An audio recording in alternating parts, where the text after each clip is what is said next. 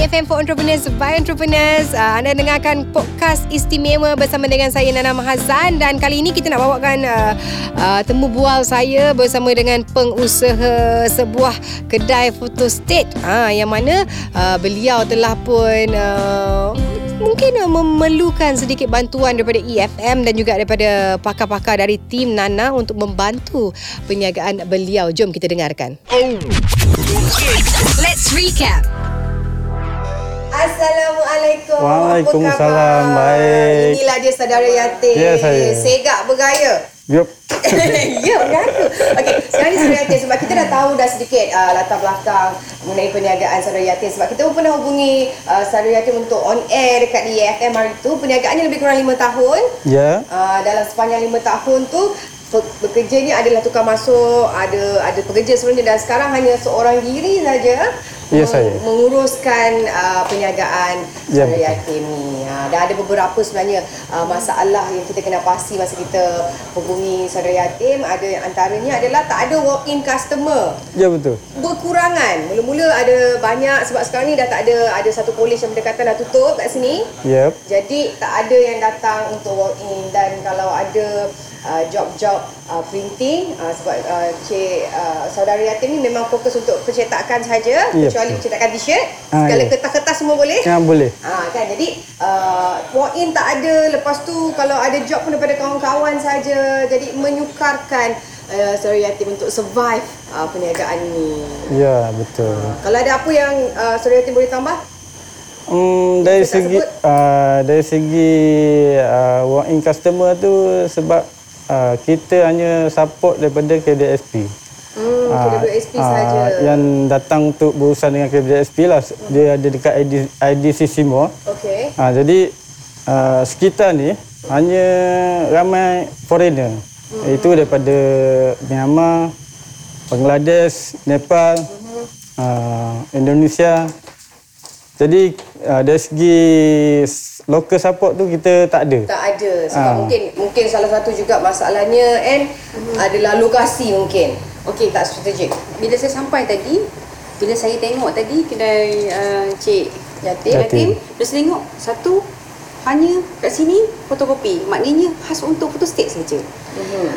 Cik Yatim tidak mempelbagaikan lagi. Maknanya macam Cik Yatim kata, percetakan, boleh letak buat flyers, banting, apa semua. Kemudian bagaimana orang nak hubungi Cik Yatim? Sedangkan Cik Yatim buat kerja seorang-seorang. Kalau Cik Yatim tak ada pergi keluar, at least orang datang boleh letakkan nombor telefon kat sini. Nombor telefon tak ada. Ni kira macam perniagaan yang gaib, yang senyap, yang ada wujud bila Cik Yatim ada saja. Bila Cik Yatim seorang-seorang, katakan keluar pergi toilet sekalipun, boleh orang baca kat sini. Lengkap. Ni tak ada lengkap ni. Kalau boleh masa akan datang, saya nak Cik Yatim walaupun tak ada signboard, tapi tak apa, buat besar-besar kat sini. Tulis flyers, percetakan kad kahwin, apa segala bagainya semua letak kat sini, dan bersertakan nombor telefon. Sebab Cik Yatim tak nak ada pekerja, tak nak ambil lagi. Buat masa sekarang belum lagi. Kemudian letak nombor telefon. Sebab apa? Kerana siapa macam nak hubungi Cik Yatim? Kita sekarang ni tak nak customer tu di kalangan kawan-kawan ataupun di kalangan customer tetap. Kita boleh dapat pelbagai lagi customer walk-in. Lalu je. Kalau lalu pun at least dia akan teringat, oh kat kedai tu dia boleh buat printing lah, dia boleh buat itu, boleh buat ini. Percayalah saya cakap, kalau Cik Yatim buat seperti yang saya suruh ni, dalam masa 2 minggu mesti akan ada orang order flyers selain daripada photostat ni. InsyaAllah. InsyaAllah. Itulah antara perkara utama yang nampak. Yang paling utama yang Cik Yatim boleh ubah dan kita boleh nampak result dia. Pertama sekali letak dekat luar tu apa yang patut orang tahu mengenai kedai Cik Yatim ni. Kalaulah kata Cik Yatim pun tak ada buat printing secara fizikal di sini, kata kita outsource dekat tempat lain kan. Tak apa, letak je apa yang Cik Yatim boleh buat. Betul. Kemudian bila walk-in datang, letakkan satu flyers mengenai diri Cik Yatim. Okey. Mengenai kedai lah. Mengenai kedai. Kad tak ada. Mrs. Kad tak ada. Flyers tak ada. Waktu saya datang nak menunggu, at least dia boleh tarik, dia buat ini. Tak ada. Benda tu kena betulkan dulu. Okey. Betul Itu make sense kan? Sebab bila kita masuk, sambil tunggu nak photostat ke apa, kita ambil, kita baca, ambil simpan. Nanti dia balik rumah dia, adalah kat sini, dia datang. Tak ada. dia perkenalkan diri ke orang dulu. Marketing ni sebenarnya kita kena tonjolkan diri. Kalau saya masuk kedai ni tak ada apa-apa, saya hanya tengok cik dari segi mesin apa semua, orang kata sangat bagus, ada 2 mesin. Ada ni semua agak lengkap lah untuk buat printing dan sebagainya. Tapi bila saya masuk, bila kosong. Ada tapi kosong. Jadi info tu tak ada. Tak ada info. Photostat je. Tak ada info. Okey. Apa nama kedai ni Cik Tim? Dimai. Mana dimanya? Dia ada dekat signboard kat luar. Kat luar sana. Kat sini pun kalau boleh letak. Tapi yang kat sini make sure penuhkan saya cantik.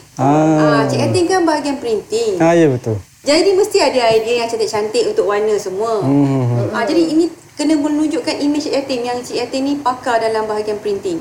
Okey. Kalau tengok black and white ni orang pun tak confident Cik Atin. Betul tak? Ya. Meriahkan sikit lagi kedainya. Yes. Okey, tapi kalau saya mengintai kat luar tu, kita nampak memang ada dah fotokopi, printing, binding, tapi dekat luar sana. Biasanya kalau pejalan kaki walk in dia dekat kaki 5 ni, dia tak nampak yang kat luar sana. So, kalau boleh kita buat dulu pula. Nampak itu Cik Yatim. Okey, saya rasa kita boleh mulakan dengan itu dulu. Nanti kita akan check on Cik Yatim kita macam mana dia buat tak perubahan yang dicadangkan oleh Saya nak Cik Yatim buat benda ni. Dalam masa 2 minggu saya akan check balik. Okey. Apa perubahan dia? First kali macam saya cakap, tolong lengkapkan apa benda ni. Cik Yatim ambil satu kertas, tulis apa yang kedai Cik Yatim servis apa yang bagi pada customer. Kedua, ialah flyers tentang diri Cik Yatim. Maksudnya kedai ni. Dekat dalam pun ada, kat luar pun ada. Business card wajib letak. Business card kena letak kat sini. Ni kena printing ni tak ada business card. Macam mana ni Cik Yatim? Ada. Sorok. Ada satu. Macam mana orang datang nak ambil? Takkan dia orang nak pergi ganggu dengan pula ni lah. Tak ada lah. Kemudian ni adalah kad customer So yang ini kad ni, sampel ni boleh susun kat sini nanti buat sampel. Jadi jenis-jenis je lah. Adalah macam-macam, adalah jenis-jenis. Kemudian katalog, saya tak nampak katalog di sini. Ada tak katalog? Katalog tak ada. Katalog tak ada. Maknanya kena sediakan katalog untuk saiz A4 berapa ringgit, saiz A3, saiz A5 berapa ringgit. So semua kena ada supaya lengkap. Hargalah. Hargalah, orang nak tahu harga. Cik Atim dah lah buat sorang-sorang. Kan setiap kali orang datang tu nak tanya, penat. Jadi bila diorang tengok, diorang boleh kata, bang saya nak A4 ni, saya nak 100, saya nak 1000. Macam tu. Okey. Ada apa-apa soalan? Setakat ni faham. Boleh terima. Boleh terima. Itu yang kita nak sebenarnya. Kalau kita boleh nak bantu seseorang usahawan tu, yang penting dia tukar mindset, dan hati terbuka untuk terima teguran dan juga ajaran tentunya daripada yang pakar yang telah pun berjaya. InsyaAllah. Terima kasih kepada Anne dan juga kepada Surati. Kita wish all the best dan kita akan datang lagi insyaAllah untuk check adakah perubahan yang dilakukan. Okey. Terima kasih. Kita kembali di Nana Turun Padang yang lain. We got red smoke on it. Where the hell are you at now? I'm right behind you. Roger that. Lokasi Nana seterusnya. Assalamualaikum, kembali lagi untuk Nana Turun Padang. Kali ini kita kembali ke kedai Encik Yatim di Mines. Nama kedainya kedai printing.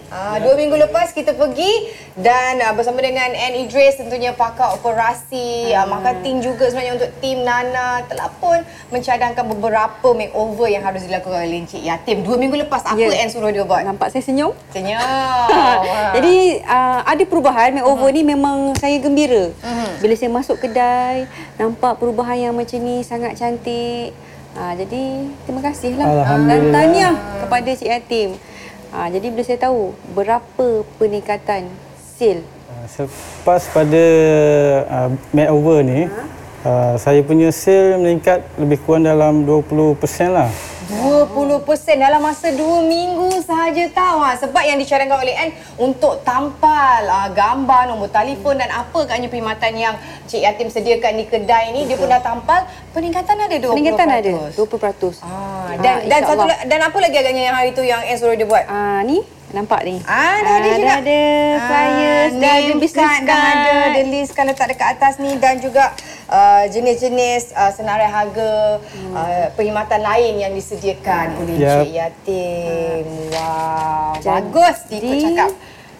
Saya harap selepas ni lebihkan lagi gambar-gambar perkhidmatan Cik Yatim di dalam. Kat dalam kedai pula? Dalam kedai. Okey. Itu saya punya cadangan untuk letak sini ada 4 gambar. Dekat tengah tu satu gambar, dekat sini satu gambar dan ada 2-3 lagi gambar lah untuk bagi meriah. Untuk contoh. Ya betul, contoh dan promosi. nampak meriah, orang suka tengok color-color yang cantik ni. Dan kalau lah kata lepas ni kita dah tahu dah peningkatannya sebanyak 20% dalam masa 2 minggu saja. Lepas ni agaknya apa yang boleh dilakukan oleh Encik Yatim kan? Sikit lagi kalau kita nak tambah. Sekarang saya nak tanya, sekarang ni kita kalau berniaga, sekarang ni trend digital. Adakah Cik Yatim menjalankan perniagaan online? Adakah Cik Yatim aktifkan Instagram dan Facebook? Untuk marketing saya punya company belum lagi. Jadi sekarang saya sarankan mulai hari ini silalah buat marketing dalam Instagram dan juga Facebook. Supaya ada customer daripada offline dan juga online. Kan? Dia akan menambah lagi mungkin 30% lagi ataupun 50% lagi pendapatan bulanan Cik Yatim. Alhamdulillah, terima kasih kepada Cik Yatim kerana sudi bekerja sama dan sebenarnya kita seronok kan bila kita dapat bantu usahawan-usahawan untuk at least memajukan bisnes mereka. Sama-sama. Saya juga nak ucap ribuan terima kasih lah atas tim Makeover Nana ni. Terima kasih. Sebab datang membantu saya dan telah meningkatkan lagi saya punya jualan lah. InsyaAllah. Alhamdulillah. InsyaAllah. Ada kata-kata terakhir nak cakap? Teruskan perjuangan, jangan berhenti, teruskan marketing. Itu saja. InsyaAllah. Alright, terima kasih Cik Yatim, terima kasih Anne kerana sudi bersama dengan tim Nana dan juga kita membantu usahawan-usahawan yang ada. Jadi kalau anda ada merupakan usahawan-usahawan dan juga pemilik-pemilik yang mungkin boleh kita bantu, yang memerlukan perkhidmatan, nasihat dan sebagainya, bolehlah cuba hubungi kami di ep9.live. InsyaAllah di hari yang lain kita akan check lagi Cik Yatim punya perkembangan dan juga usahawan-usahawan dan juga bisnes-bisnes yang lain di masa hadapan. Kita jumpa lagi. Bye-bye. Bye. Let's recap.